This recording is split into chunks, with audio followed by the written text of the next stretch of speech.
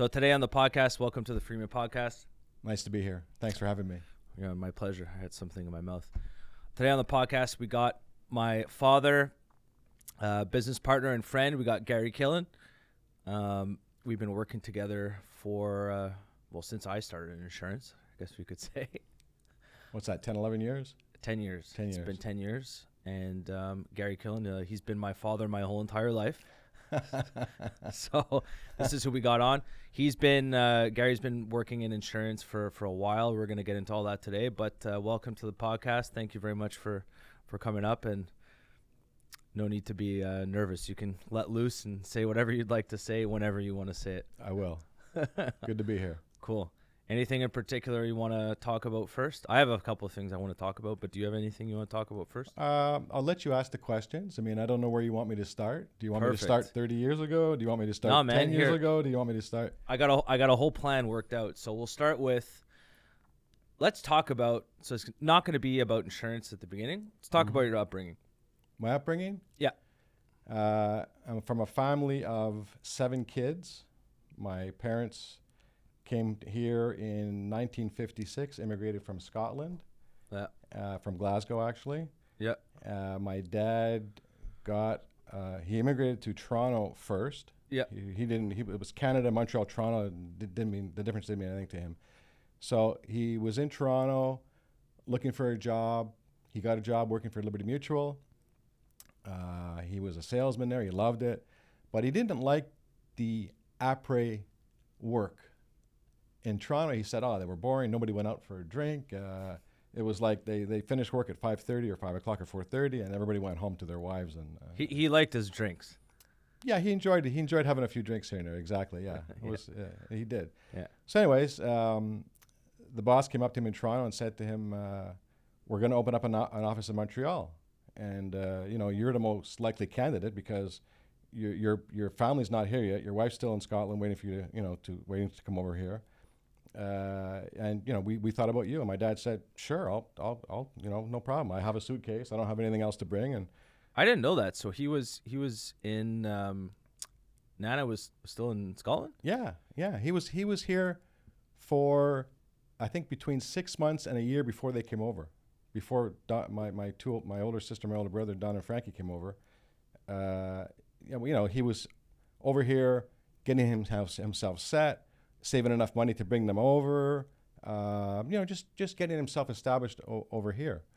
And so they said to him, the boss said to him, would you like to have an office, like to go to our office in Montreal? It's a new office. And my dad said, sure, no problem. So I'll try it out, and let's do it. He comes to Montreal, and he's got his new office, and his new office just happens to be the sales office in Montreal, just happens to be on Crescent Street in Montreal. So, oh wow, he just died. And what was Crescent Street like back? So this would have been about what, the 50s? 56. Okay, and what was Crescent Street like back in the 50s?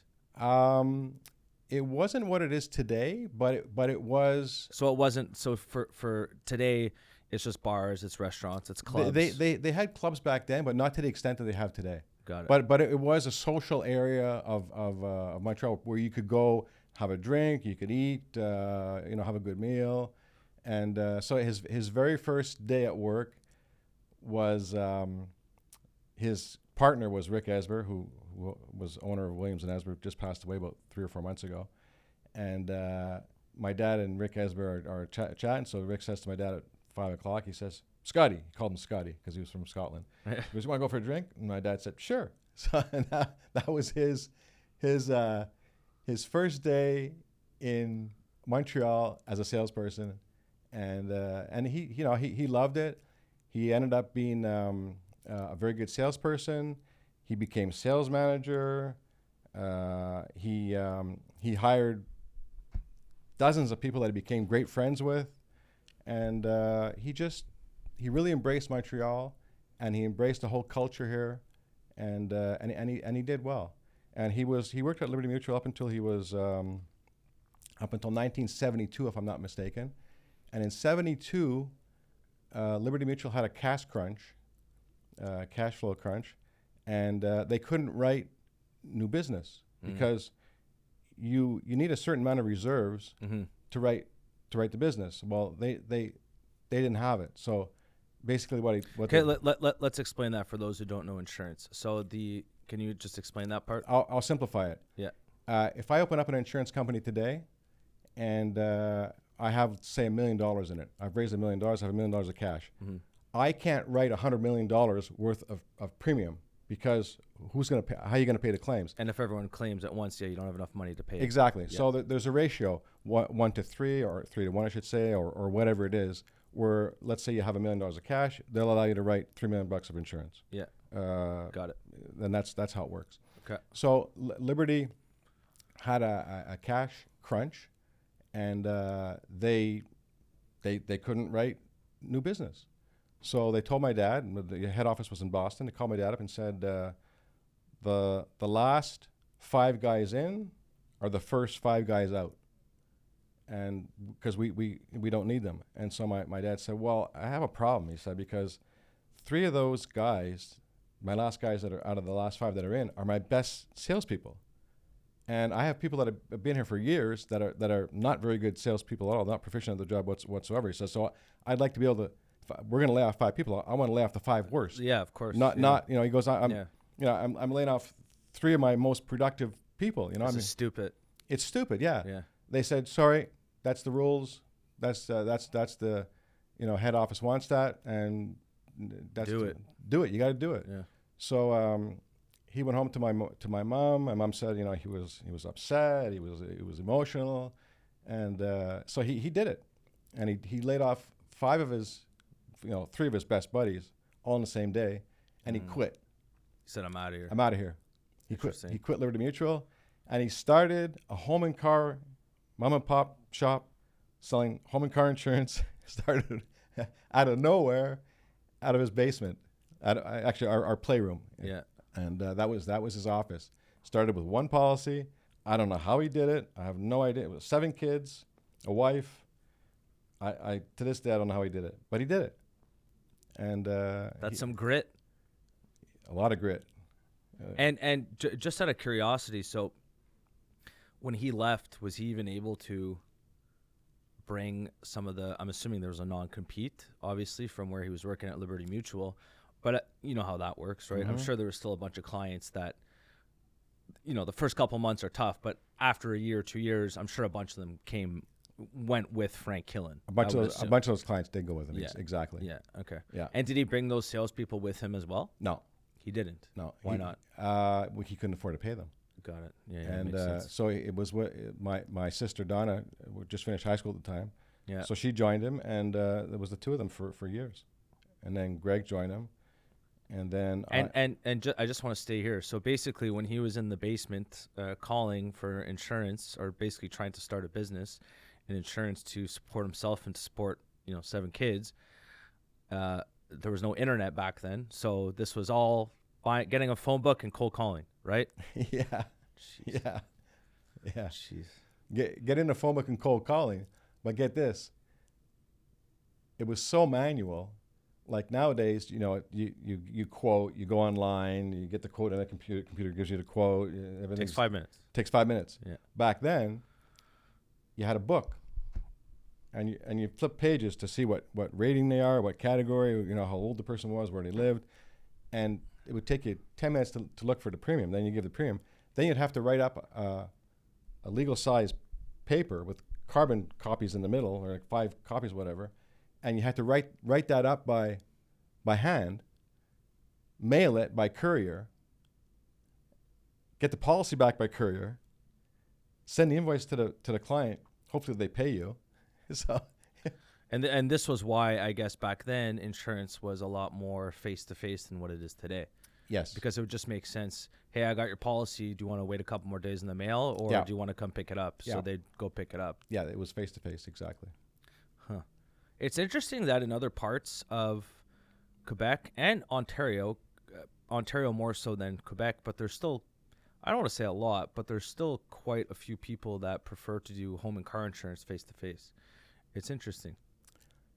Yeah, rural areas for sure. Yeah. Yeah. They want to go, they want to walk, they pay by, get the people that still walk in, they pay by check. Yeah. Well, rural areas are not. You're not inundated by crowds on a regular basis, so you enjoy going out and gives you something to do. Seeing your broker and talking about the whatever. Interesting. Okay, so Frank Killen started off, left Liberty Mutual, started off on his own, cold calling people, building KBD insurance. Well, KBD, it's still here today. Yep. And Donna, so your sister, yep, started working with Frank. Was this immediately after or was this immediately once he started? Yes. On his own immediately. Okay. Well, I moved within a month or. Okay, so we'll say that's immediately. I don't know exactly, but it was within the same, say, 5 or 6 months. And then Greg, your younger brother, started. And then when did you start? When did you start working with KBD? I started working with them when I was about 25 or 26. Okay. And but this is how it worked out. It worked out in my favor big time. My dad couldn't afford to hire me because my brother and sister were working there, so he couldn't afford to hire me and pay me because they didn't have the money. They did there was a small shop and they didn't have it. So he got in contact with Prudential at the time, Prudential of England, and convinced them to have me work there for 1 year to basically train, learn home and car insurance, learn commercial insurance, and to get to know the product. And without the expense to KBD, I was a salaried employee by Prudential for almost a year. And you must have had a good contact there to basically go, hey, my son's going to work there you mind training my son and I'll take him back in a year? That's a nice guy. Yeah, it was a big contact, Yeah. And he took me in. Anyway, so I started in the personal lines department. Yeah. And learned home and car insurance. And the people that were there were fabulous. They were supportive. I'm sure some of them, one or two are still there, I think. It was a great crew. The product itself, it didn't excite me. I didn't get any excitement out of home and car insurance. It was like, it didn't tickle my fancy. And then I left there, although I had great support when I was there. So I left the personal lines. I went to the commercial department on McGill. This is while you're still at Prudential. Yes, okay. Still Prudential. So I went to commercial. Yeah. I went to the commercial department on McGill College. I walked into the place. And my first day there, I said, I love this. The people were amazing. It was the products, the way they did things was very professional. And I was impressed because I saw some of the names that they insured, like big Fortune 500 companies, banks and stuff like that. So, well, this is where to be, And this is where the money's at. This is where the money's at. Yeah. And they had an amazing. Like managers, underwriters, they had quality. They had expertise in liability, expertise in commercial auto. They had it all, and I worked there, and I learned how to be an underwriter before I learned how to be a broker. So you basically got to see, because you went on to become an insurance broker after. Yes. So you got to see underneath the hood of an insurance company, more or less. Yeah, I got to see how the insurance treaties worked with reinsurance, because insurance companies, when they insure clients, commercial or whatever, they don't always take the full capacity. They reinsure that with other reinsurance companies. I got to know how those worked and the capacity, and I got to see. Reinsurance, for people that don't know, it's in an oversimplified version. It's basically insurance for insurance companies. Yeah. Yeah. So it's a big what's it called, a shit salad, or I forget what it's called. Anyways, it's yeah. So in other words, if your business is worth $100 million, when I say $100 million, that's building, stock, equipment, business interruption. If the value, total value is $100 million, and an insurance company X insures it, there's a good chance that they're not going to be taking that full risk. So if the building burns down, they don't want to pay out $100 million. They want to pay out maybe 30 or 40, and then the rest of it is paid by the insurance companies, and they get commission for that, for putting it out. Interesting. But so I learned how to underwrite before I learned how to be a broker, and I would see submissions come in from brokers, and I quickly realized that if you send your submission in on a napkin, it's not going to go anywhere. Did you ever actually see that? Absolutely. No, you didn't. Are you serious? It was basically almost a napkin, and I knew the broker. I won't say the name. Oh my God. So you get just please send quote back within 24 hours, and they're asking you for a rush or something. Yeah, like it would be the yeah. address, building, whatever, $1 million, $5,000 deductible, and give me my quote. Interesting. Yeah. On a napkin. Cool. Almost on a napkin. So the Prudential experience was amazing. It helped me out a lot. And when I started in insurance, I knew how to... When you started as a broker, you mean? Sorry, when I started as a broker, yeah, I knew how to process the submissions, put all the underwriting information that you got from your prospect. I knew how to package that to make it enticing to the underwriter to give me a very competitive rate in order for me to get the insurance. You knew how to so as an insurance broker, a commercial insurance broker, you knew how to present the risk. Absolutely. To simplify it. So that's a good point, because that's... But just let me cut you. Presentation is the utmost, because if you don't present it properly, you're not going to get a quote, or you won't get a competitive quote. Okay, can you say that part again? If you give some details to this, because you have a lot of experience as a commercial. You're not dealing with clients anymore, but you were for a long time. You're dealing with mid-market commercial insurance clients and stuff. Can you, for the insurance brokers out there, this is an important tip for when you're sending. Can you please add some detail to this when you're sending the stuff to? Okay, what I would do is, first of all, there's basic. Let's say, for example, you're company X. You're a manufacturer of widgets. Yeah. And you're making wooden widgets, and you're selling them to all over Canada, and some of them go to the U.S. Yep. So basic underwriting is I would come to see you, and I would supply the building information to the insurance company. Like, for example, what's the construction? How old is it? Is it sprinklered? Is it not sprinklered? That's more or less Construction information. Yeah. And then I would provide information to what you do, how you do it. Like, okay, he's a widget maker. He makes widgets. He imports the wood from BC, British Columbia. It comes in.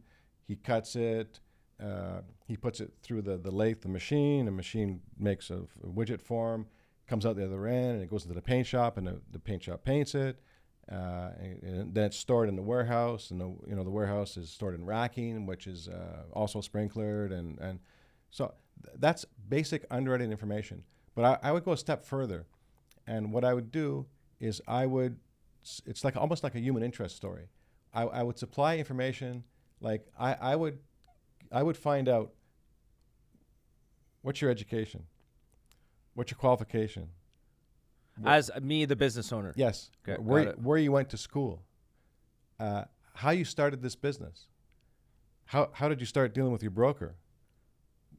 Why are you still with the broker? Obviously, you're happy with the service and everything else. Yeah. But I would add to that, because the best businesses that you can insure are businesses that have no moral risk whatsoever. And when I'm talking about a moral risk, you're not going to burn it down if it's not doing. You're a well. diligent business owner. That's what you're looking for. Exactly. Yeah. And you're a business owner that doesn't want to have an insurance claim.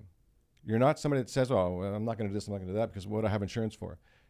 Because insurance is going to put you back to where you were before, but you really don't want to have an insurance claim, No, a fire or you whatever. don't. It's not, So you're looking for business owners with a good moral risk and who are willing to take preventative measures if need be in order to prevent them from making claims. Yes. It's loss prevention. You want to be proactive with regard to loss prevention. You don't want to be reactive and wait for something to happen. Yeah, no, I agree. But being proactive is is a good quality to have in insurance. And then so okay, I wasn't going to talk about this, but here let's take this tangent. So sending this is going to be good for the insurance crowd. If you're not in the insurance crowd, you can basically just fast forward. So, but when you are sending off these risks, we're sending off these applications to insurance companies. Okay, so you just talked about how you'll add all the basic information. You'll go a step further and add even more information to paint a clearer picture for the underwriter. What I wanted to talk about was underwriting today versus underwriting from back in the day. When you were doing it, has obviously changed. It's changed. It's basically a lot of underwriters, the insurance companies are so big now, a lot of underwriters just basically look at a matrix, they give you a price, take it or leave it. We're not doing this. I wanted you to just kind of talk about that time, or the underwriters were, who's the guy there, 10 Cent Tom or something like that? I'll tell you the story. Yeah. Well, first of all,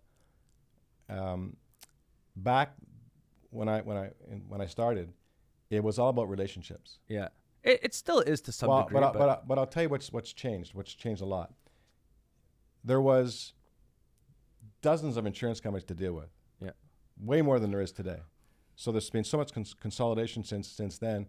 Like Intact, if you take Intact and Aviva, those were probably 15 companies that consolidated those two companies. So so you had a lot of companies to go to, but the companies that you dealt with was smaller. There were less employees. Like you would maybe deal with 2 or 3 underwriters, maybe 1 underwriter, as opposed to something like Intact where you have 50. Oh my God, yeah. You know, or 80. It's a lot. Or whatever. Yeah. You know, so you could easily develop relationships, and that's what it was all about.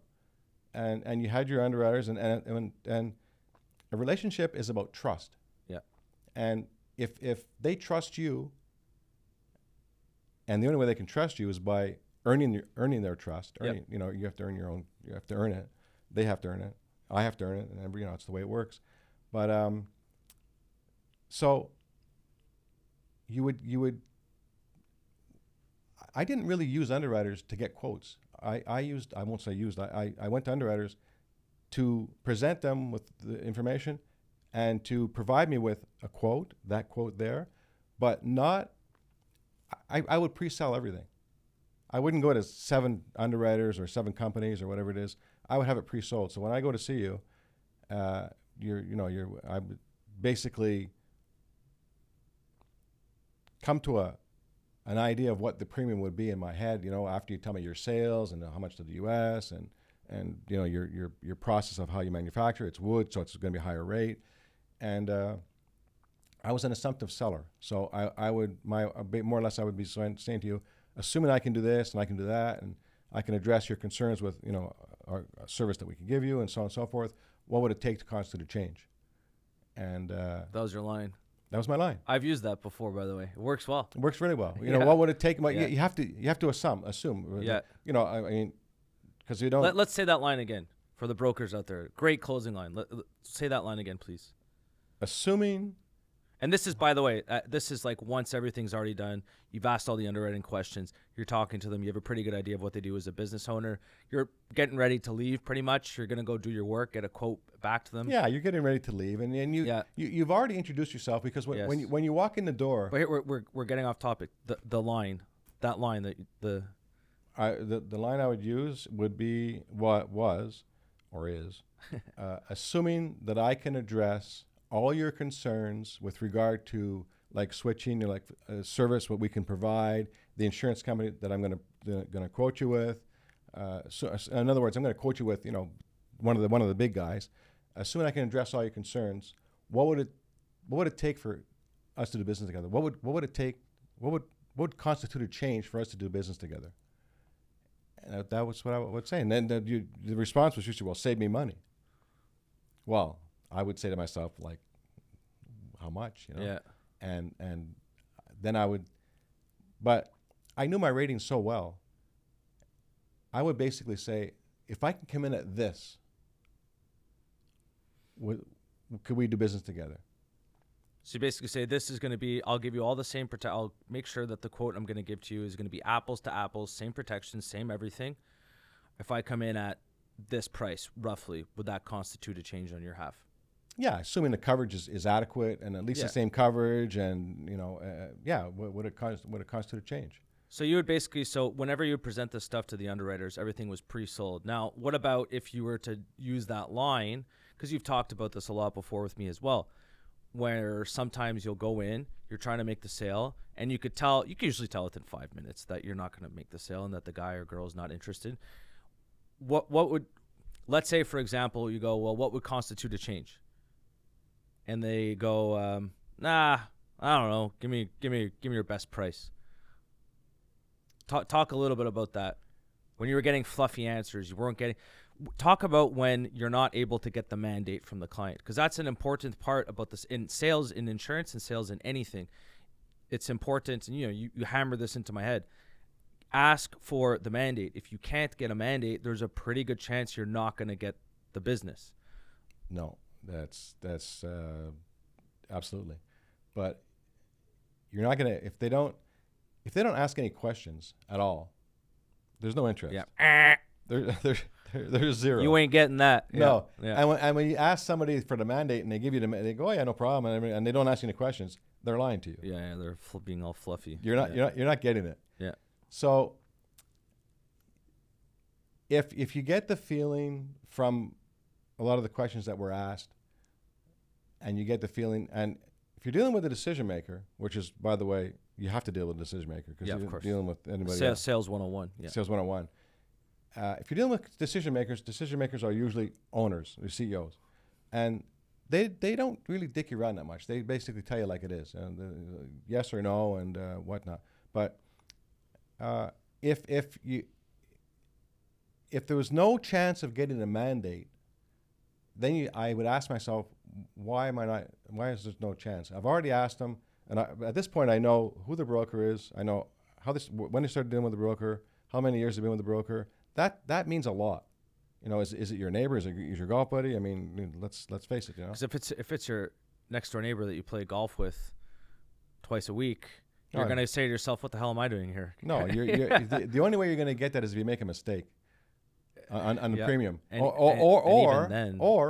But sometimes it does happen to where he's been with the same broker for years and years, and the comfort factor between him and his broker is just not in his favor. Yeah. Good for the broker, but not in his favor. So the broker's kind of maybe taken advantage of the relationship and hasn't shopped it, hasn't done his due diligence each year to make sure that the premium is competitive. Yeah. And that happens too, and that did happen. And in those cases where it happened, I'd come in and unknowingly I'd be like 50% less. Well, he's got a problem. He's like, what do I do? And they always look at it and go, what's different about your quote than what I'm paying right now? I've had that before too. And you kind of just go, nothing. This is the same thing. And then they go, shit, I'm getting rinsed. Yeah. Yeah.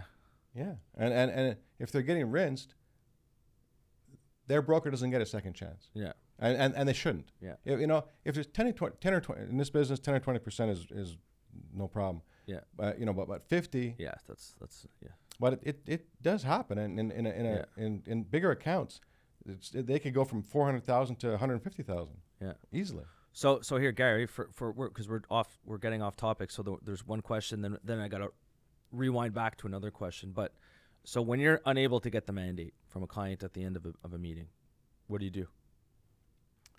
What do I do? Yeah. I get back to the office. I put that on the corner of my desk or wherever it's going to go. Yeah. I let it sit there for a week or two, and I'll call up the prospect and tell them I thought about it, and this is my price. I'll just take a price out of my head, a price I can give. Yeah, of course. Yeah. And I'll take a price out of my head, and I'll say, how does that sound? I'll be about this. I'll be about that. Yeah.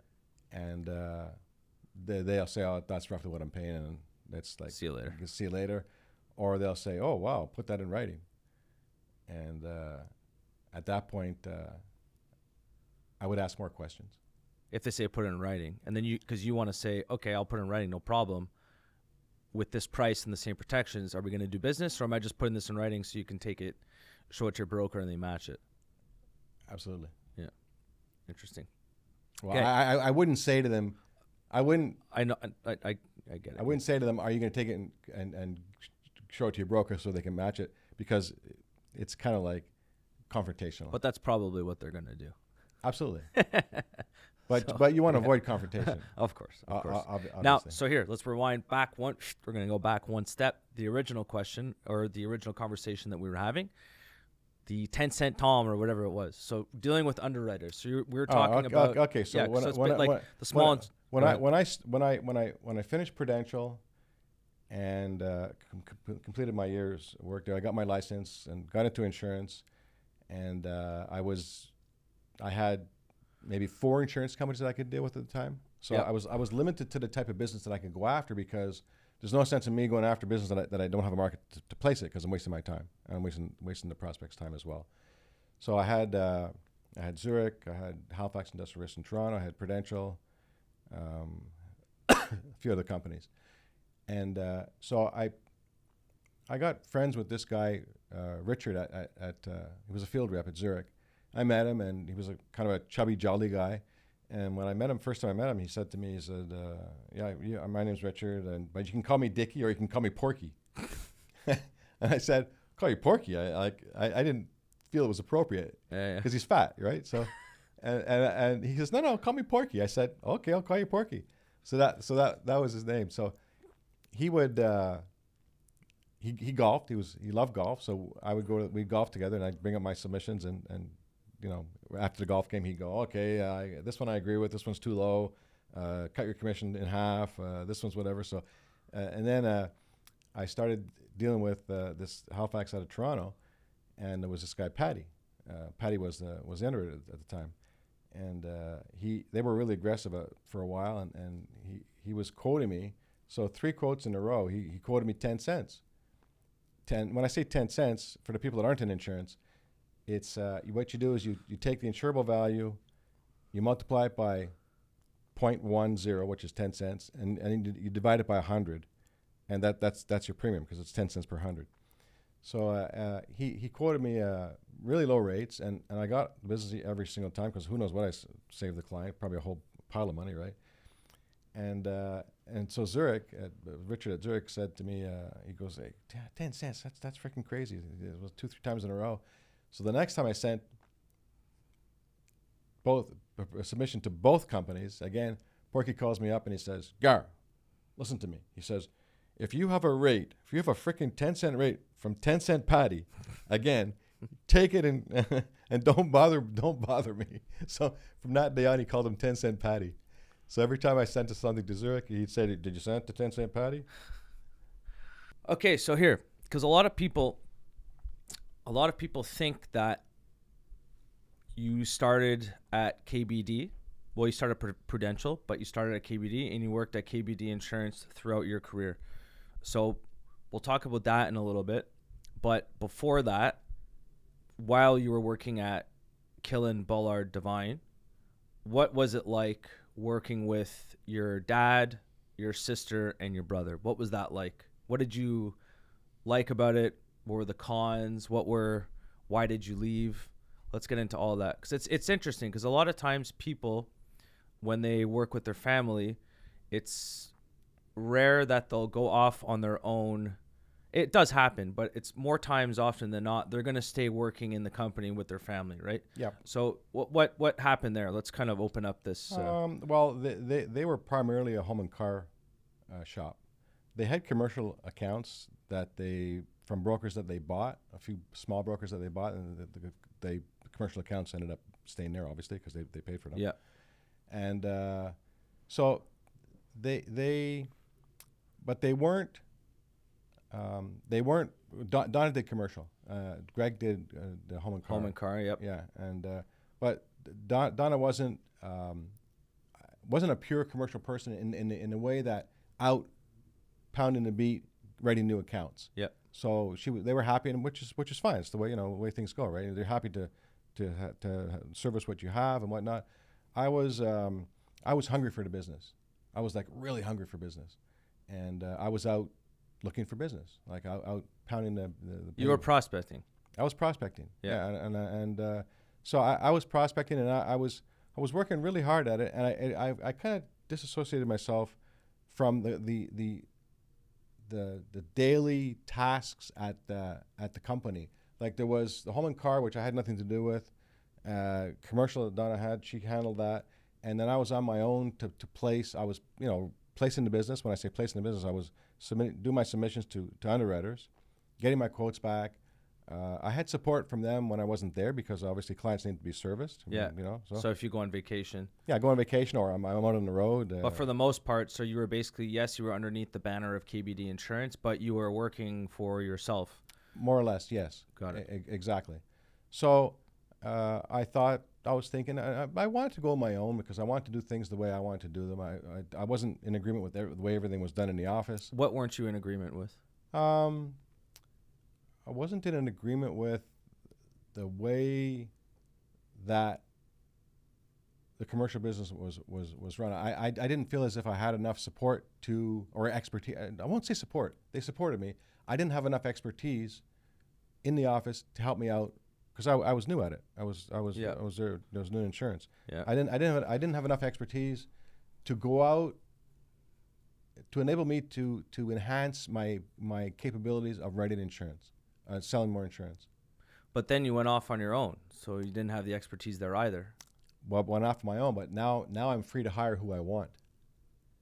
Got it. So you had that constraint at KBD. So if you want to hire someone to help support you in the commercial insurance department, you guys just didn't have the cash flow to do that. No, exactly. They would. If I needed somebody to be my support person, like 100% with my work, I didn't have that. So I was I was able to make my own decisions. So when I went on my own, I hired who I wanted, and expertise, salespeople, and that worked better for me like that. Do you feel that while you were working at KBD, that you guys were aligned as a team in terms of the vision of where the company was going? No. What were you not aligned with? There was really not much discussion on it. It was a mom and pop shop where everybody kind of did their own thing. What was the vision of the company?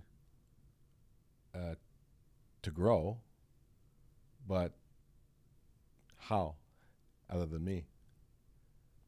And that's what when I looked at it, I said to myself, the growth potential in this company is from my sales. It's not from anything else. And were they growing in home and car insurance or not really? Not really.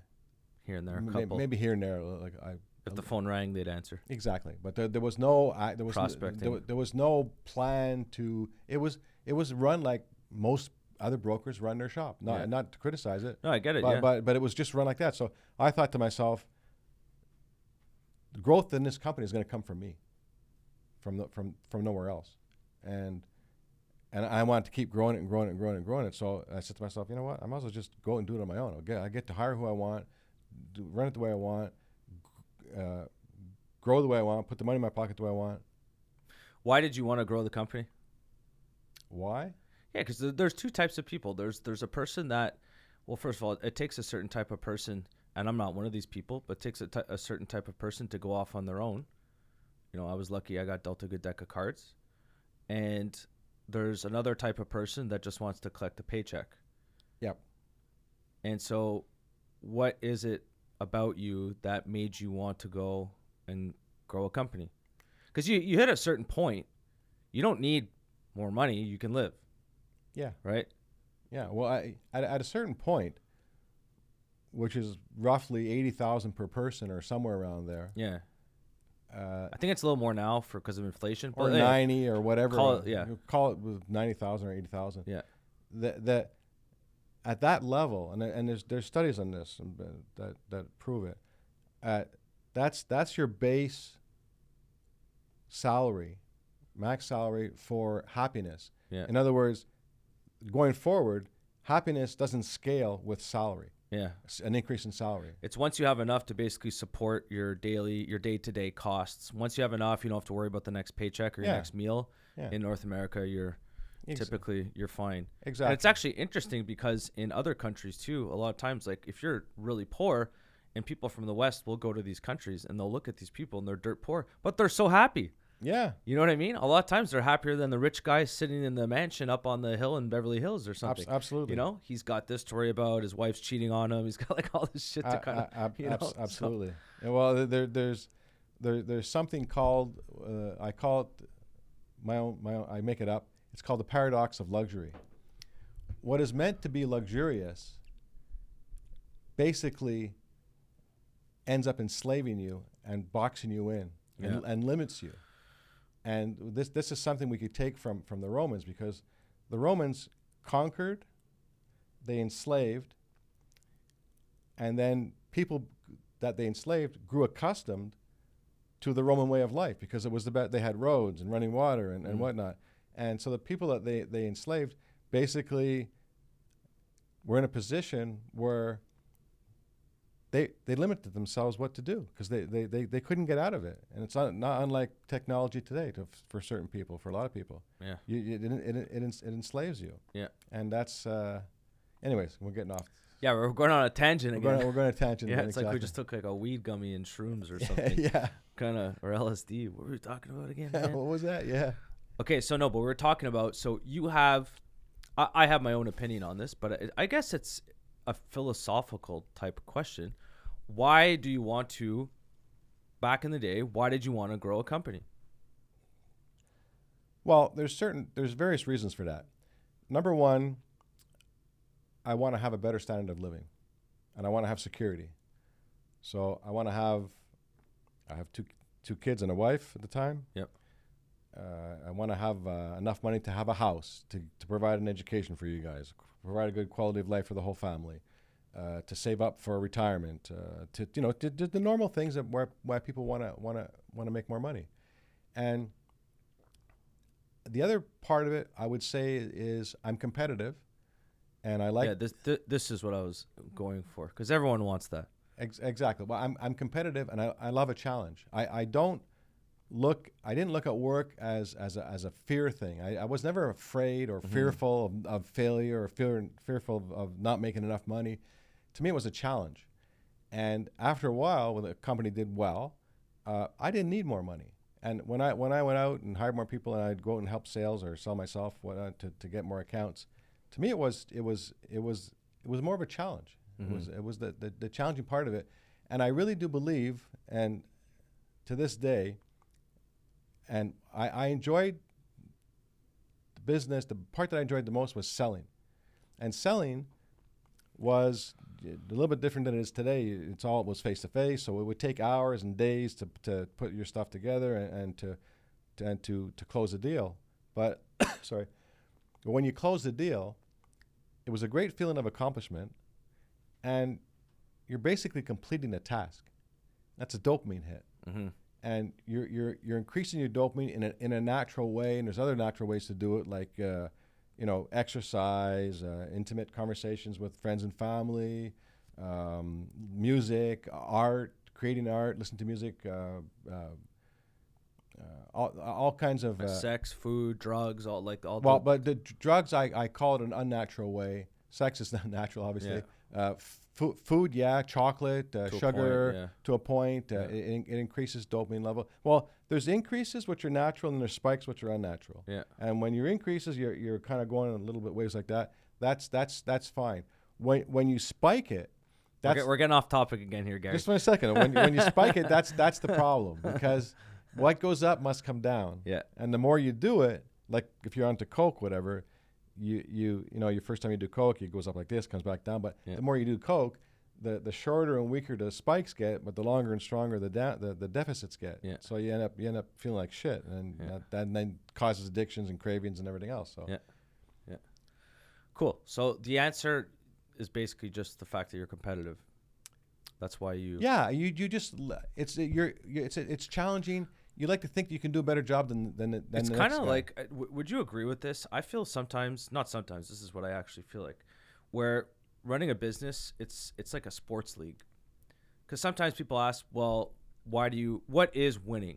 And winning in business, there's no hard answer. Winning is X. Mm-hmm. It's just enjoying the process. And for example, someone asked me this once. They go, well, why do you want to win? Why do you want to grow your company? I go, I don't know. Why does Sidney Crosby want to win the Stanley Cup? Why does Michael Jordan want to win the NBA championship?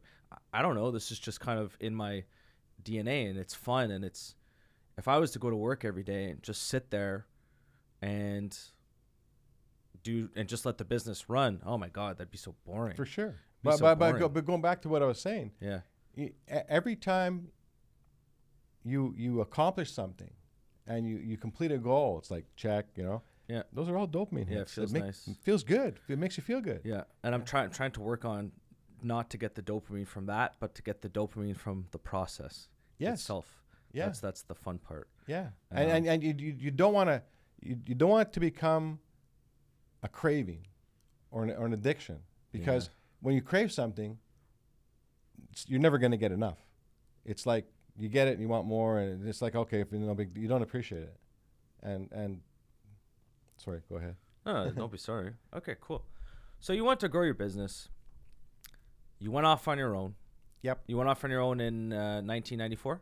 1991. 1991, okay. And then so when you went off, so you're working at KBD Insurance, Killen, Ballard, Devine, it was referred to at the time. Mm-hmm. And then you took your book of business that you had. Yep. Did you have to buy it off of Frank? We agreed. Okay, I was able to take it. Yeah. Nice thing about working with family. If great. he wasn't your father, I doubt that would have happened. No, it wouldn't happen. No. So, okay, so you went off on your own, 1991. Tell us about what it was like, because there's a lot of people out there.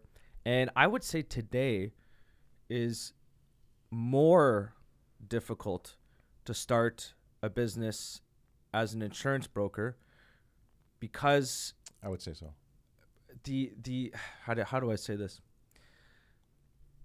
The big brokers have economies of scale. Mm-hmm. And today, that's why there's fewer and fewer mom and pop shops, and you see fewer and fewer insurance brokers starting up. So I think, but there are still people that want to start up. So when you were starting Group Techni Assure, or at the time when you first started your commercial insurance brokerage, it was referred to as Gary Killen and Associates, I think.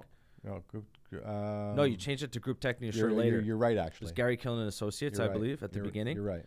And then, so talk to us about, starting, not starting, you had a little base already, but, you're on your own. Talk to us about that. What was that like? It was a challenge, but I had 3 good companies that I started with. I had Chubb, Zurich, and Prudential at the time. So those 3 companies supported me a lot, and I had good relationships with underwriters and management, each company. And I had one employee was my backup. Like when I wasn't there, Liberta. Yeah, Liberta. Yeah. She still works in the industry. Yeah, she still works. She works for Fort. Yeah, exactly. Cool. Yeah. She did the accounting. She was like my right hand person at the time. Yeah. And so she and I just was on the road. She was in the office taking the phone calls. There wasn't that many phone calls because I didn't have that many accounts. They were all good sized accounts. And I went out on the road, and I just no cell phones back then, right? So no, you're just no cell phones at all. So I just went out and and I went on the road, and I knocked on doors and went to places that I thought I could solve their problem, and I looked at myself as a problem solver, and like that's what I thought about it. I said, you're running your company, you have a problem.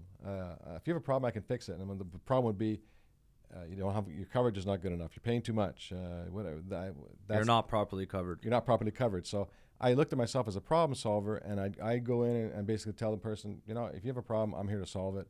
I'm here to provide benefits, and let's go for it. What was your mindset starting the business? My mindset was I didn't have a lot of huge goals when I first started. It was just to get organized. Like my first year was to get the feel of how to run your own business, get the feel of what it's like to be out there, and having basically, you're the owner, CEO, you're calling all the shots. And then maybe after the first year, I started thinking, okay, who am I going to hire now, and what? You were 91. You were how old? 34. Okay, that's my age. Yeah, that's when you started. Cool. Yeah, 57. I'm a little bit ahead of you. Yeah, 34.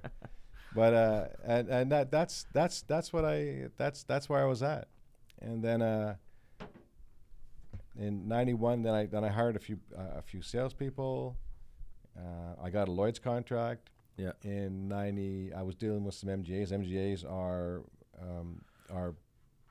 Managing general agents. Managing general agents that have their own Lloyd's contracts that sell to the retail market, which is I'm a retail broker, and so I ended up going to London. Probably about 96 would be 96, 97. I got Lloyd's contracts. I go to London, convince them to give me a contract, and it was my 1 year working at Prudential or 6 months working in the commercial department that enabled me to get a Lloyd's contract, because I was talking to the Lloyd's, the head guy, the syndicate, the underwriter syndicate, and we're out having a drink, which we had a few drinks at Lloyd's back then. And he looked at me and he said to me, he goes, "You're not a broker." I said, "No." He goes, "You're an underwriter," Which they like. which they liked, Yeah. and I got a contract. Nice. And he goes, "You don't think like a broker, you don't talk like a broker." He goes, "You're an underwriter." And it just happened to be that the Prudential building, or at the time it was Aviva or whatever, I don't remember exactly, was right across the street from the Lloyd's building, and that's where I started my business, Interesting. my career. So you start off in the 90s, you end up getting a Lloyd's contract. As a broker, you definitely had some success. Yeah. What would you say was I don't want to go just the only contributing factor to why you had success, but you 91 you had the heyday years right after 9/11 up until, let's say, 2004. Yeah, from the market started to tighten in the late 90s, 99, 2000. And then 9/11 hit. Yeah, the market was capacity was shrinking before 9/11, and then 9/11 hit was like a boom. Yeah. But okay, so what do you think some of the reasons why your company had success? I had good support with underwriters. I had good backup in the office, somebody working really hard, and I didn't mind selling. I enjoyed selling, and the more you sell, the bigger you get, and that's. And you were selling up until what point? I probably sold up until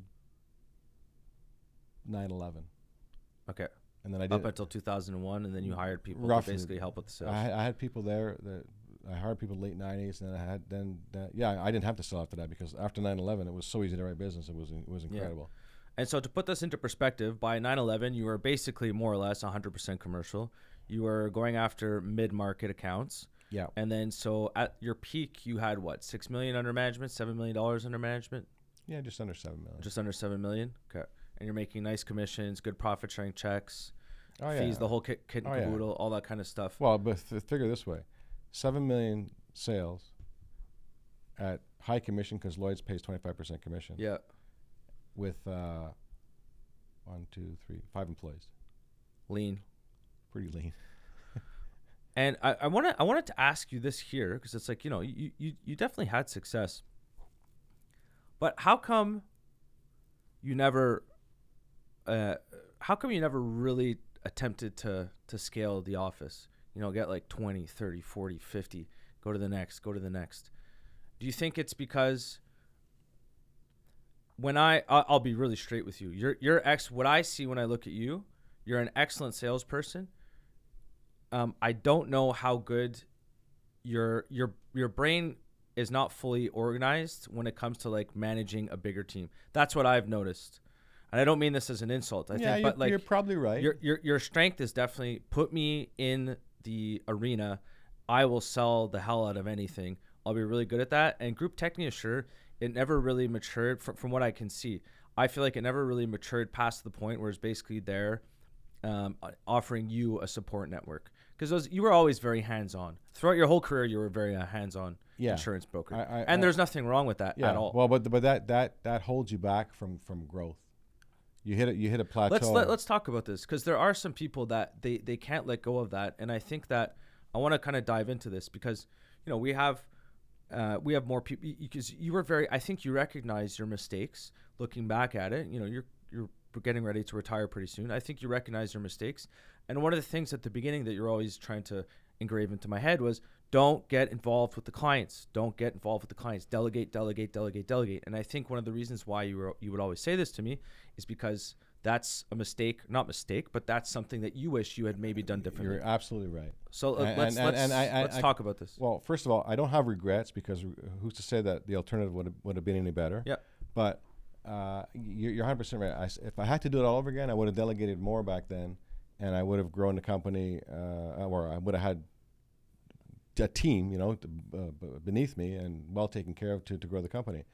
I didn't put enough work, time, and effort into hiring people that knew more than I did, which is a key. You need to hire people that know more than you do, at least in certain areas, and go from there. And I didn't put enough effort into that, and I was too busy. Do you think you didn't put enough effort into that because you didn't want to have someone who knew more than you did in the office? Was it an ego thing? No, or was it? No, not at all. No, it was just because I'm too busy with my clients. I got enough of a headache anyways. Yeah, not at all. And I was making good money, so like the account was going, hey, things are going great and whatnot. So, but then I tried. I hired a bunch of people. I trained them to get their license and all that. But I mean, it was then, and I realized how hard it is to sell commercial insurance. Is it ever, man? Is it ever? Yeah. And I used to walk into the office. I'd say to Liberta when I had people working there, I go, well, how come they can't just do this, do that, And she looked at me and she said, you don't realize how good you are at what you do. And she said, you think it's easy for everybody. She said, it's not. It's not. It doesn't come easy for everybody. She said, it's a really difficult thing. To sell commercial insurance. Yeah. Yeah. From scratch. Yeah. It's hard. It's not easy to do, And I have a lot of faults, and I wasn't good at a lot of things, but just happened to be that I was just good at that, at selling insurance. And I understood it. I got it, and I was personable enough to have the relationships or develop relationships to sell the insurance, and it worked. But that's why I told you from day one, like you said, don't deal with the clients. Yeah. Delegate this, delegate that. I think I've done pretty well at that. You've done an amazing job at that. Yeah, exactly. And thank you for that. Welcome. And I think that something that brokers need to be prepared to do, because this is going to happen, and I've spoken to other commercial insurance brokers or just brokers in general as well. If you're ready to take that step, to go to the next step and go, okay, I want to prioritize growing the company over handling the clients. You still obviously want to take care of the clients, but you'll give it to someone who you think will take care of them the best. Absolutely. But sometimes, this is probably going to happen. You got to be prepared for them to leave because they might leave. Yes. And sometimes, I'd say oftentimes they do. Yes. They go, I'm not dealing with Gary anymore. Fuck this. I'm out of here. Yep. I want to deal with Gary. I don't want to deal with your little minion. I want to deal with Gary. Yep. So Gary doesn't take these calls anymore. Yep. And so I think a lot of brokers need to kind of just accept that. Mm-hmm. And one tip that I do all the time is sorry, go ahead. Yeah, I'll just finish with this. One tip that I will do so that it doesn't bother you as much in your own head. So like, let's say you're going to lose a $50,000 account or $100,000 account, it brings in $20,000 of revenue. I do the math and I go, okay, so $20,000, yeah, it's not nothing. But then you look at the math, you look at the revenue of the office, the operations, and you kind of go, okay, what's the overall percentage of the KBD Insurance's revenue that I could potentially lose by delegating this to someone else? And obviously, I'm not saying it's not like you're tossing the account to the wolves. You're trying to give it to someone who you think you don't want to lose the account. But when you actually run that calculation, you go, okay, so I'm at risk to lose 0.01% of the company's revenue over the course of the year. And when you start looking at it that way, it kind of opens up your eyes. You go, okay, well, it is what it is. Prepare for the worst case scenario. The worst case scenario is you're going to lose the account. Once you accept that and you get comfortable with that, you go, okay, well, I got to do what's best for the company. Yep. I think what's best for the company right now is for me to stop taking care of this and look at it more of a strategic point of view. Mm-hmm. So let's move forward with this. That's what I always kind of found helped for me. Mm-hmm. Well, the key also is that if you're out selling insurance, make sure that you don't service it at all. And when I worked at the people that bought me a Fort, and I was selling, I would go and see the prospect, make the sale, and I would tell them, you don't want to be served by me because I'm shit at service. Like, I'm not good at service at all. I have a team behind me, and they'll take care of you better than I will. And if you say it like that, there's no problem. And I'd say, disaster happens and you're not getting whatever service you need. I said, if you want to call me up, I'm there. But I'm basically out of the picture. So you're delegating everything from day one. Smart. And set the client expectations right off the bat. Yes, exactly. It's like it has to be said at the very beginning, because it's like making a sale. When you go and meet the client, there's high risk questions and there's low risk questions. You can't ask a high risk question 3 days into the process. It has to be asked right away. Yep. And a high risk question is mandate. Yeah. Try to ask a mandate like a week later. The guy's gonna look at you and they're gonna laugh, Yeah. But so you realize this is high risk, this is low risk. High risk, ask right away. Makes sense. Yeah. Okay, so you ran Group Technischer. You had a team. Got up to what? I think you're the most 8 employees, 6. Max was 1, 2, 3, 7. What was it like when you hired your friends to be salesmen? It was kind of cool, actually. It didn't pan out, but I tried. Yeah, you tried. I tried. Did it hurt any of your friendships? No. I don't think it did. Huh? No. Okay. No, it didn't. That's nice. Yeah, I tried, and I tried something completely different. Yeah. And I said, I'm going to spend X amount of money on this, and I'm going to get people trained and put an ad in the paper. And you want to sell learn insurance? Come on in. You get salary, training, everything, and not one of them stayed in the business. Sorry, one did. Well, that's just how hard it is. Yeah. And then so you ran the business, you ran Group Technischer, and then around 2006. You sold in 2006? January 2007. Okay, so January 2000. Let's talk about this, the transaction. So Group Technischer, a 100% commercial insurance brokerage, sold to 99, whatever. Yeah. Sold to Fort Insurance. Yep. Which is still existing today. Yep. Still running today. Yep. Let's talk about this transaction. The story was this. I had the best Lloyd's contracts for the size of broker that I was in probably the province of Quebec. And when I say the best, I had capacity, property capacity, and liability contract that could write U.S. sales, U.S. exposure. I said I could do it all. So the owner at Fort wanted to enhance his contracts, which he had a little small contract for $1 million TIV value kind of thing. So my broker in London called me up and he goes, "Gary, how you doing?" So I'm like, "Okay, fine." He says, "I'm going to ask you a question." He goes, "But I think I know the answer." I said, "Ask the question." And he said, "There's a broker in downtown Montreal, and he wants me to go shop he wants me to get him better contracts in London." He says, "But you can nix it if you want." And I said, "Who's the broker?" So he told me the broker. I said, "Well, no, because why would I say yes? It's just increasing my competition." Of right? course, yeah. Of course. So I had the authority to nix it, and I did. I said no. He said, "I'd do the same thing if I were you," but because I had to ask. Yeah. That's polite. Yeah.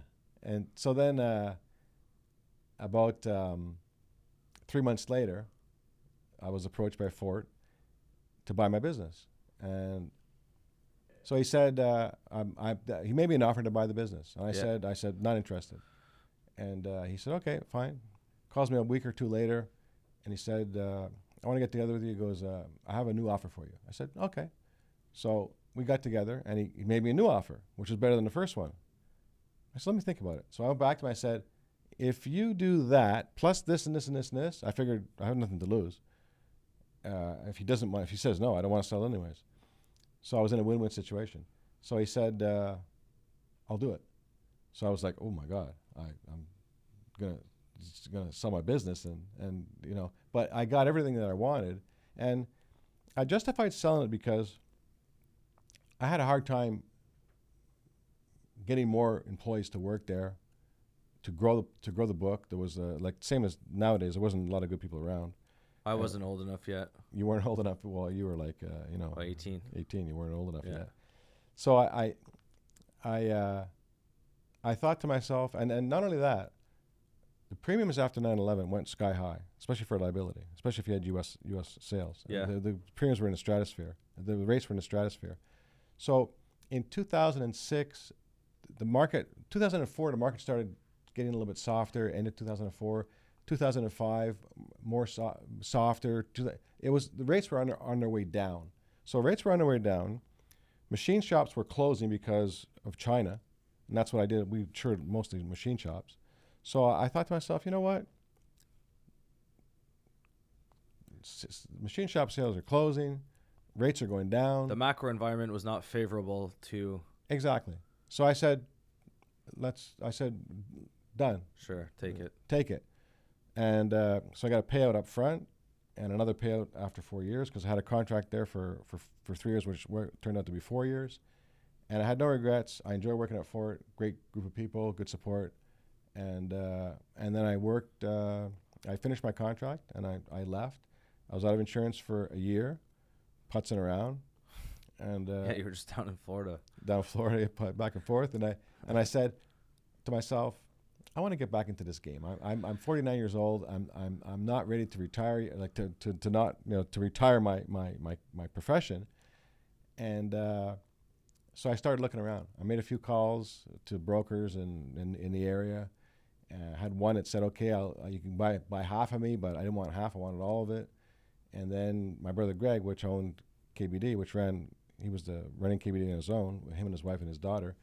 He approached me and said, Garrett, he goes, I'm out of this business. I said, oh, okay. He goes, do you want to buy it? I said, yeah, sure. Yeah, but they were personal lines. Why did you buy it? It was a way for me to get back into the business. But you didn't know anything about personal lines. That's me. I didn't worry about it. I said, I'll find somebody to work there. I'll find a way to grow it, and I'll get out and start commercial myself. And that's what I did. So what was that here before we kind of go on to KBD or like just when you came back? What did can you talk about back in the day? I think you know what the question is. When you first started your career, and Lorenzetti came into your office and said, "Hey, he made you an offer to come." This is back when BFL had just started. BFL Canada had just started as well, or they were a couple years older. Yeah, than that would Killen have been probably 93. So you had just started. You're 2 years into your career on your own, and he said, "Hey, come work for me." Yeah, he approached me and came into the office, and he said he offered me like back then it was like 1 or 1.5 times commissions. Like now it's like crazy. Okay, but to the best of your correct recollection, can you kind of just talk about like this interaction that you had with Barry? Oh, he walked into the office and called you up. Called me up, and he knew an underwriter that worked at Chubb, and when underwriter said to Chubb about me, this guy started his own business. He's a hustler, blah blah blah, blah and whatnot. Maybe he could work well with you, kind of thing, So he approached me, came into the office. He said, sat down, and he said, "I'm willing to buy your business. Come and work for us," and made me an offer of whatever. I said, "No thanks." And on the spot. Yeah. Said I'm good. Yeah. Yeah, I said no thanks, and I said, I just started my business. I mean, Yeah, you want to see what it was like. Yeah, I mean, in retrospect, dip your foot in the water. In retrospect, I mean, who knows where I would have been at Lorenzetti? It's a big account, a big broker with a lot of support, a lot of markets and whatnot. So, I like to sell. I mean, that's what I love to do, and I probably would have done okay with it. I know you always say you never have any regrets. You don't regret that, eh? Nope. Do you think had you taken that deal, you would have had the quality of life not the quality of life, the freedom that you had of being a sole proprietor of your own insurance firm? I don't think I would have had the freedom, no. Yeah, you probably wouldn't have. No, I wouldn't have. Because you were able to go play golf whenever you wanted. Exactly. And no, you got your shit done. I'm not saying you were just playing golf all the time, but yeah. If the day was done, I'm going to go play some golf. I made 2 sales this week. I'm out of here. Kind of. Yeah. Unless I would have went there, got into bigger accounts, which interested me a lot also, and get support back then. And and let's face it, if you got a broker, a sales guy selling like crazy, and they're never there, but the support is behind them, and in the big picture, they're still making a lot of money off you. So Yeah. Interesting. yeah, I would have paid to have seen that interaction, to go back in time just to see what it was like. oh, it was a good meeting. I'm sure it was. There's no animosity between the two of us No, whatsoever. no. That's of course. Yeah, Yeah, no, of it was course, good. He came in Yeah. and nice guy. Well, that's very why when presentable. I reached out to him, I said, "Hey, I'd like to come, pick your brain. Can I come pick your brain?" And when first thing he said when I walked in, "You're Gary Killen's son?" I said, "Yeah," because I wouldn't have taken this meeting if you weren't his son. So I said, "Oh," I'll let him know that. Okay, so you're out of the business. Group Technia, sure. So you start off in KBD, you left, took your business with you. You worked on your own for, let's say, 15, 17 years. You sold that business to Fort Insurance. Yep. Still a predominantly commercial insurance broker. Present today, they're located in Westmount. Yep. You were getting the itch. You had your cash. You're putzing around, doing whatever, playing golf, this, that. You're getting the itch to come back into the insurance game. This is around 2009, 2010. Mm-hmm. You go up to your brother Greg, who's now running KBD Insurance. Greg says, "Gary, I want to get out of here." You buy KBD Insurance. Mm-hmm. Why did you buy KBD Insurance? What's the real reason why you bought KBD Insurance? I know you're saying, well, because I was bored. What are some other reasons why you bought KBD Insurance? There's got to be other reasons why you bought KBD. I bought KBD Insurance solely to get back into the business. It was my in to get back into the business, and I figured I could, grow the personal lines, get my Lloyd's contracts back, which I did. Yeah, we did at that point, and start over again. And I would have done it. I said to myself, start over again. I'm going to do it differently. I'm going to do it. I'll start it off, and then I'll hire people and salespeople and whatnot, and delegate more than I did before, and go from there. But it was my in to get back into the business. this is going to sound super arrogant on my part. If I wasn't around, because you assumed that I was going to work in insurance. If I wasn't around, you think you would have bought KBD? I still would have bought it. Yeah, interesting. Yeah. Okay. I Oh, still good for you. I still would have bought it. I'm not trying to be a cocky asshole right now. It's just for, Yeah. I know that for. I get it, but because I wanted to get back in. Yeah, you were in the back of my head. Obviously, you're going to come in and help me with do whatever. But I still would have bought it. I mean, I was too young to retire from a profession. Yeah. That's interesting. I still remember when the story of when you're like, okay, when we're in Bederfe and we're raking leaves, and then this is literally the story. Yeah, this for the viewers. This is the story of how I got started in insurance. We're raking leaves in the backyard, and he goes, hey, are you interested in working in insurance? Hey, KBD is doing well. It'd be really cool for you to come work. We could really use your help. And you just go, okay, it's a Friday. Curtis, you're going to start on Monday. I'm going to get a list. You're going to be cold calling people around the area. We'll get you to pass the exams. You'll be up and running in no time. And it did. It worked. This was in September or October of 2009. No, 2011. And then by 2012, beginning 2012, I had my broker license. That was interesting. Very interesting. It worked well. Because you didn't train me at all. It's just I find it I didn't train you in personal lines? No, I find it really funny how you just bought, because you're a commercial insurance guy and you bought a personal lines office, and then when I came to work here, it's like, all right, go. I go, well, I don't know anything. Well, neither do I. So go. That's kind of what it was like. You learned pretty well. Yeah. It turned out all right. But yeah, that was pretty interesting. And I mean, for me, the best way for anybody to learn anything is to get them out and doing it and make your mistakes. And like I'm all, in today's technology, I'm still for not only doing this, but I'm still for brokers doing cold calls. And the reason why is not because I believe in the cold call concept and not all the technology and all the kind of stuff. It's because it enhances your skill level as a salesperson. Yes. And And because you get to deal with rejection, objection. And you have to be able to address all that. To overcome the objections. Yes. And as you know, sales, if you have a 35% closing ratio, Mm-hmm. which is good, think about that. 2 out of 3 people are going to say no. Yeah. Yeah. So most people are rejecting you. Yes. Yeah. And I always use the analogy in baseball. If you're a 333 hitter in baseball, you're getting one hit, you're having one success in every 3 at bats, you're a Hall of Famer. Yeah. Basically. But you're Hall of Famer, but you're failing 2 out of 3 times. Yeah. Every single game. I would definitely agree with that statement that it's important. Like, look, on the sales side, it's important to keep your skills sharp. You should be talking to people a lot. You should be practicing those skills. Yes. To get past objections, to get past people that, if someone's not interested, they're not interested. But sometimes you can make people interested. But I believe in a hybrid system. I don't believe in a company that a company that's 100% online and they never speak to anyone.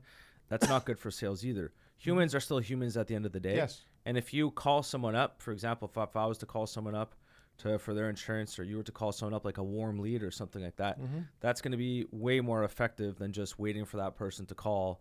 If they fill out a form online for a car insurance quote and waiting for them to call. For sure. You got to call these people Absolutely. up. You got to speak to them. Yeah. And I mean, the way for somebody to learn anything is to put themselves in an uncomfortable position a fair amount of the time. Yeah. It's like if you want to, it's like I'm a big believer in cryotherapy, cold water showers and cold baths. It's you're exposing your body to pain in a way. I'm not a masochist or anything, but you're exposing your body to something that's very uncomfortable. Yeah. And it creates resilience.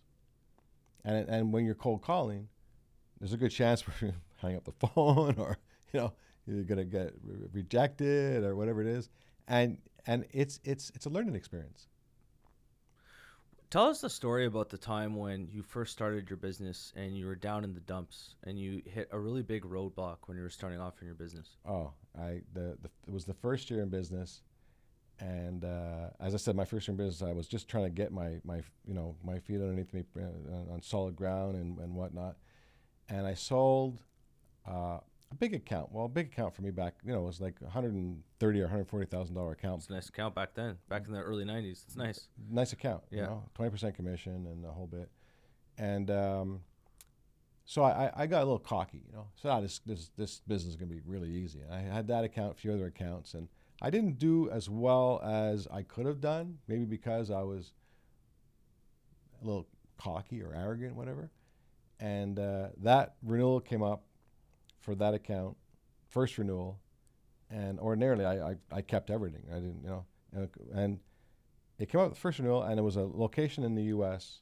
that they didn't do the recommendations, and he got a quote from one of the mutuals, and the mutual said, "Well, you have 2 years to do the rec," and so he switched. So I lost the business, and it hurt.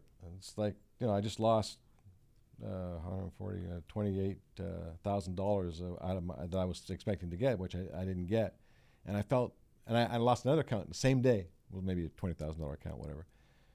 And what was the second account? Wasn't that he ended up giving it to one of his family member or something like that, right? Family member, yeah. Yeah. He goes, "There's a guy, nothing to do with you." He goes, I got to give it to someone else. Sorry. So and so got into the business. I got to give it. So I lost 2 accounts. I hadn't lost one account all year.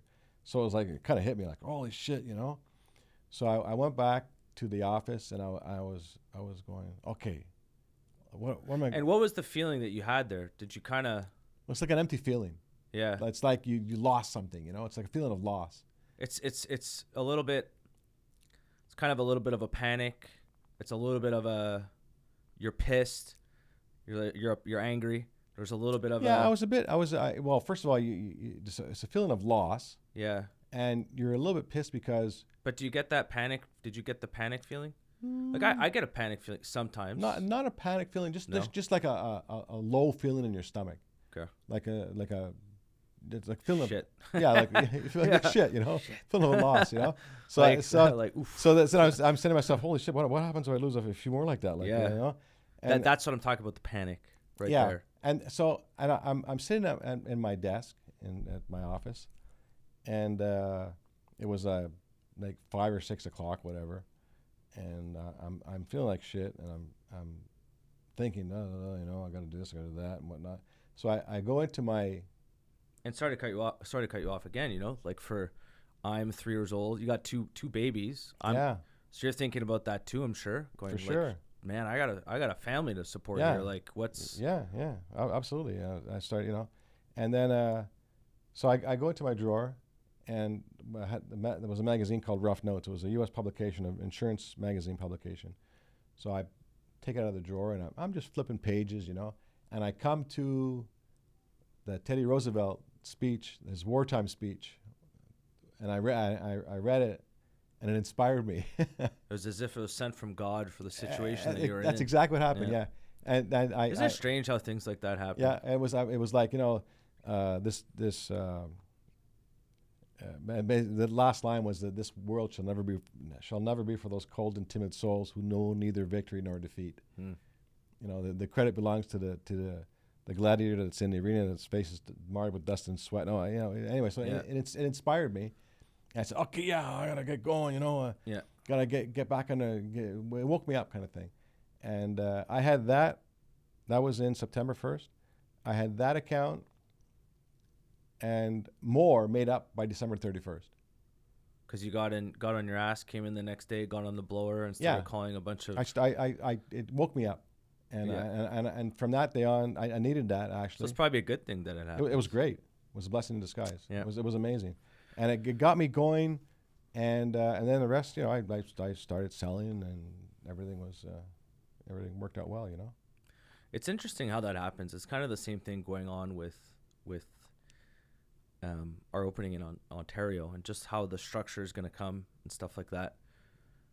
Yeah. Where it's, you know, I want that challenge. I want that extra challenge. It's fun. Where there's some consequences if you don't succeed. Yeah. And the consequences being me losing chunks of the business. You know what I mean? Yep. Yeah, you need to challenge yourself. I mean, you want to put yourself in a position of success. You don't want to challenge yourself where there's a 1 in 10 chance you're gonna make it. But you want to put the odds in your favor. And so we're almost at we've gone through the whole timeline of Gary Killen's insurance career. Now we're working something out for you to get out of here. Yep. For you to walk off into the sunset. Yep. What's next for Gary Killen? What's next? Yeah, what's next? I'm not gonna lie on the beach because I'll burn. What's next for me? Yeah. Is I'm gonna help you grow Ontario. Yeah? Yeah. Okay. I'm going to do it on a part-time basis. Okay. And I'll get on the blower. Okay. And I'll contact Ontario brokers for you. I asked for that list, by the way. So if anyone, we're looking to acquire insurance brokers, just for those of you listening. It's no secret. I like letting people know that we're interested. We have financing in place. So not a problem. Yeah, I'm ready to do that. But the same thing I did for it. I'll open the door. I'll get in. Yeah. And then the team comes in after that. Well, I think it would be good for you to call, because a lot of the people that are ready to retire are going to be your age. Yeah, you're going to relate to someone who's better than I will. Exactly. You know, some people might look at me and just go, it could go one of two ways. You're a kid, you don't know what you're doing. The other way could go, oh wow, this kid's, you know, hustling. I'm going to give this kid a chance because I like him. It could go one of two ways. You don't know. All that kind of stuff. Yeah, it could go absolutely. Yeah. But I don't mind doing a bit of that. Yeah. And I would enjoy it. Yeah. It's been like, for a lot of people, kind of also the fact that we I guess we work together, but we never really worked together. You'd help me out here and there, but you were never really directly my boss. Like, you were my boss on paper, but You were very good at throughout KBD, kind of just let you run. Yeah, letting me do my own thing. Yeah, I take your 5 phone calls a day. Yeah, yeah, it was like 3, but whatever. Sometimes 7. No. Yeah. Yeah. I still remember the one time when we were it was at the office on St. Charles, and we're sitting there, and I remember this so vividly. And I answered the phone. I thought it was someone else. I was getting pissed off at someone in the office for something, and I answered the phone. I go, what? And it happened to be a client. And hi. I went, oh my God, I'm so sorry. I thought it was someone else. Anyway, so I go out the quote. I got out of that one there, smoothed it over. I go, I'm so sorry. I should have answered like that. Okay, no problem. Go through. It was a home insurance quote. And she was insured with Bel Air, and she lived in the West Island. So I go through the whole quote, finish it up. And you were sitting in the room the whole time, like right over there, just sitting, standing, just with this stern look on your face. And I got off the phone, and you just ripped me a new asshole, just basically saying, number one, why did you pick up the phone like that? I go, well, you heard me. I didn't do that on purpose. Never answer the phone like that. Number two, you didn't ask for the business at the end of the call. I went, oh, sorry. And this is on like 3 months into the job. I don't know anything. Number three, that's not how groundwater sewer coverage works. It works like this. You need to know your products better. And you just start ripping into me as I'm like I'm like, okay, I'm sorry, man. I'm trying my best here to sell the insurance. I don't remember that. I do. 'Cause just basically just tore me a new asshole. Well, it must have worked, right? Yeah, I could take it. I mean, you weren't wrong about the stuff. Like, you need to know your products better, and you were right. I did need to know my products better, and so sometimes people people need a kick in the ass. Everyone reacts differently. Yeah, for sure. But yeah, that was I remember that story there, and then the other one too, where you helped me out a lot was the whole day. Remember in the first, because the office was a shit show basically. When I came into the office, it was a shit show. Yep. And I took care of the whole office in like for a whole week. Yeah, I think I had a month experience. You were on your own. Yeah. And you did well. I don't know if I did well. I did well considering this. Well, you did well considering the circumstances. Yeah. We handled it. Well, if it wasn't for the underwriters at Intact, I would not have been able to complete that. They were the ones that helped me. Every call, because you couldn't help me, right? No. Like, you understand the product and how insurance works. The back end and making actual transactions, you had no idea how to do that. No. So that's where the underwriters had to help me out. Not a clue. Yeah. No, yeah. Intact's, they've been pretty good actually. Yeah, Intact has been a great partner to work with. From day one. I remember when I went when you started or before you started. Dennis Furlong, he's since retired. He came to me and said, "We have this new concept that we're doing where leads come into the office and we farm them out to our best brokers and one of them, blah, blah, blah, and so forth." I said, he goes, "You want to join it?" I said, well, okay, and then I spoke to you about it.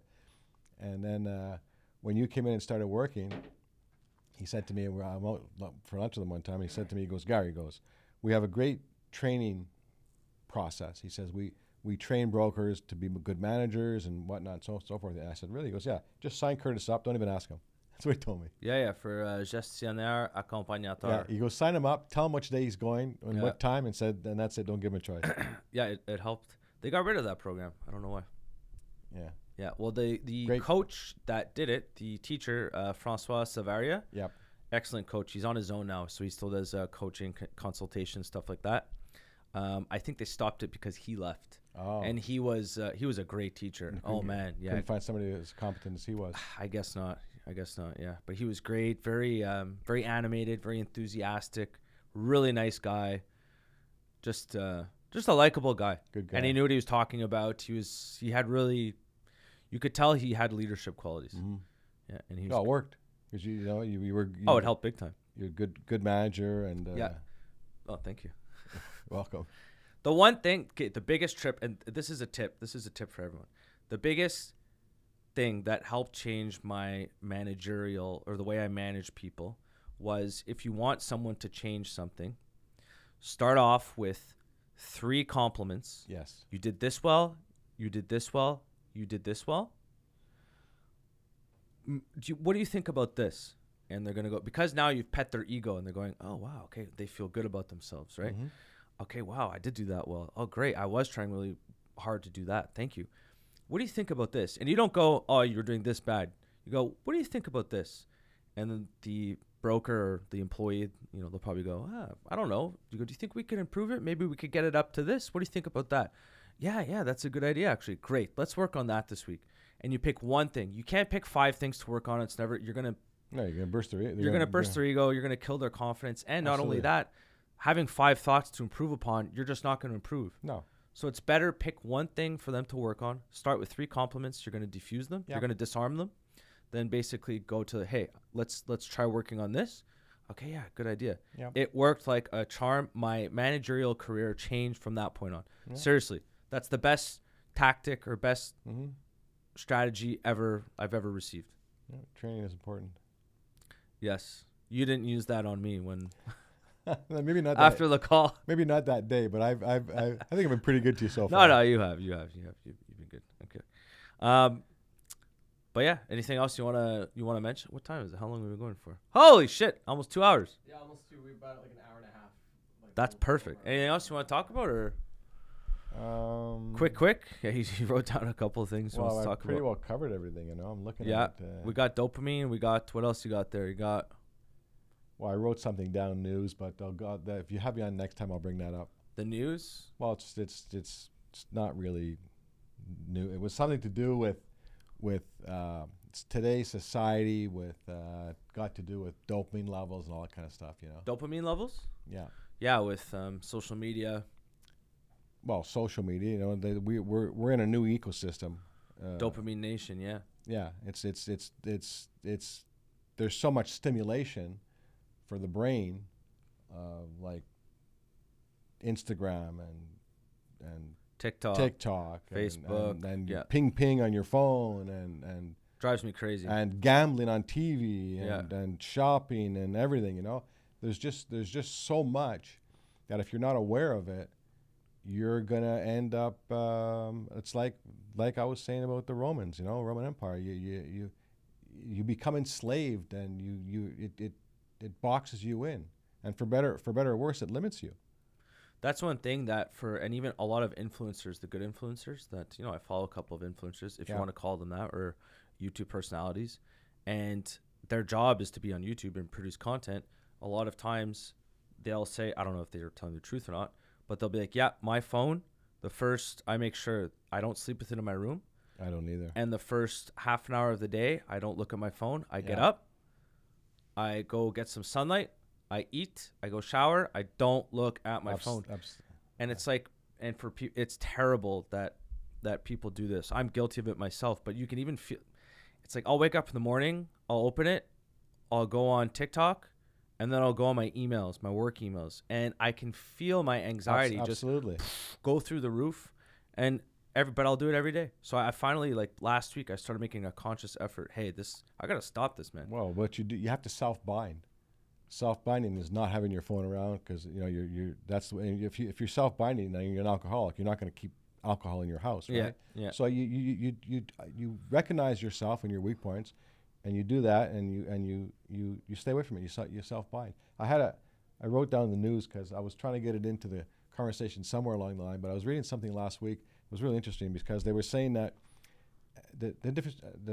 The author was my age. Yeah. And they were saying that the difference when they were growing up, all the news, you had to go to the news. Yeah. Like when I was growing up, there was news at 6 o'clock. Well, they had the local news, and then I don't even think they had national. I think the national was only at night. So they had 6 o'clock news for half an hour or whatever it was, and then news at 11. And when you're a kid, and it had the newspaper. Oh, I didn't read the newspaper when I was 7 years old. Yeah. Not too many kids did. So you didn't get it. I didn't get it, and then I never watched the news. So as a kid, growing up, we were sheltered in a sense. I didn't know about mass shootings and none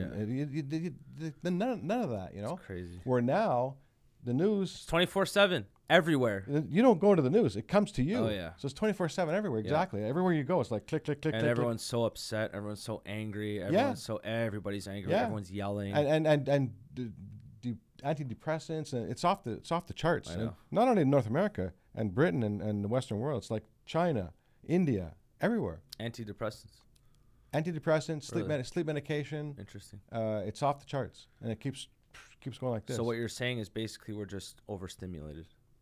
we're overstimulated. We're not built to be like this. No, we're not. And work has something to do with it. So if you can understand it, the mechanism of how it works, you can control it, and you can be more productive at work, have a happier work life, and have a happier home life. Have a happier outside. I find work for me, to be honest. I come to work. It's my escape from that. Work for me is an escape. Strangely enough. That's because you delegate. maybe. But yeah, when I come here, it's like on my phone and I get here, it's like I can just I have deep concentration, and it's something that I enjoy. You know, I just not every day, obviously there, but for most of the time, it's actually quite therapeutic for me. I honestly think I don't think I'll ever retire. I know I'm young to say that, but yeah, that's like me. I like to stay in it at some point. You know, to some extent. It's okay. We're going to get that whole list of insurance brokers with the owners' names. Yeah. We'll give them the old one, too. No problem. Yeah. Easy stuff. All right, Gary Killen. Okay, Curtis, thanks for having me. Thank you very much. So once again, this is Gary Killen. It's Curtis Killen's father, the ex-president of KBD. Ex-president. Well, you were the president. Not because he got demoted, because he's on the way out. And if you guys like the podcast, or feel free to subscribe. Check us out on YouTube, TikTok, all the major platforms. And as always, thank you very much. We appreciate your viewership. Thanks, Gary. Thanks for having me on. See you later, man. Look forward to next time. Yeah. Thank you. Bye-bye. Bye.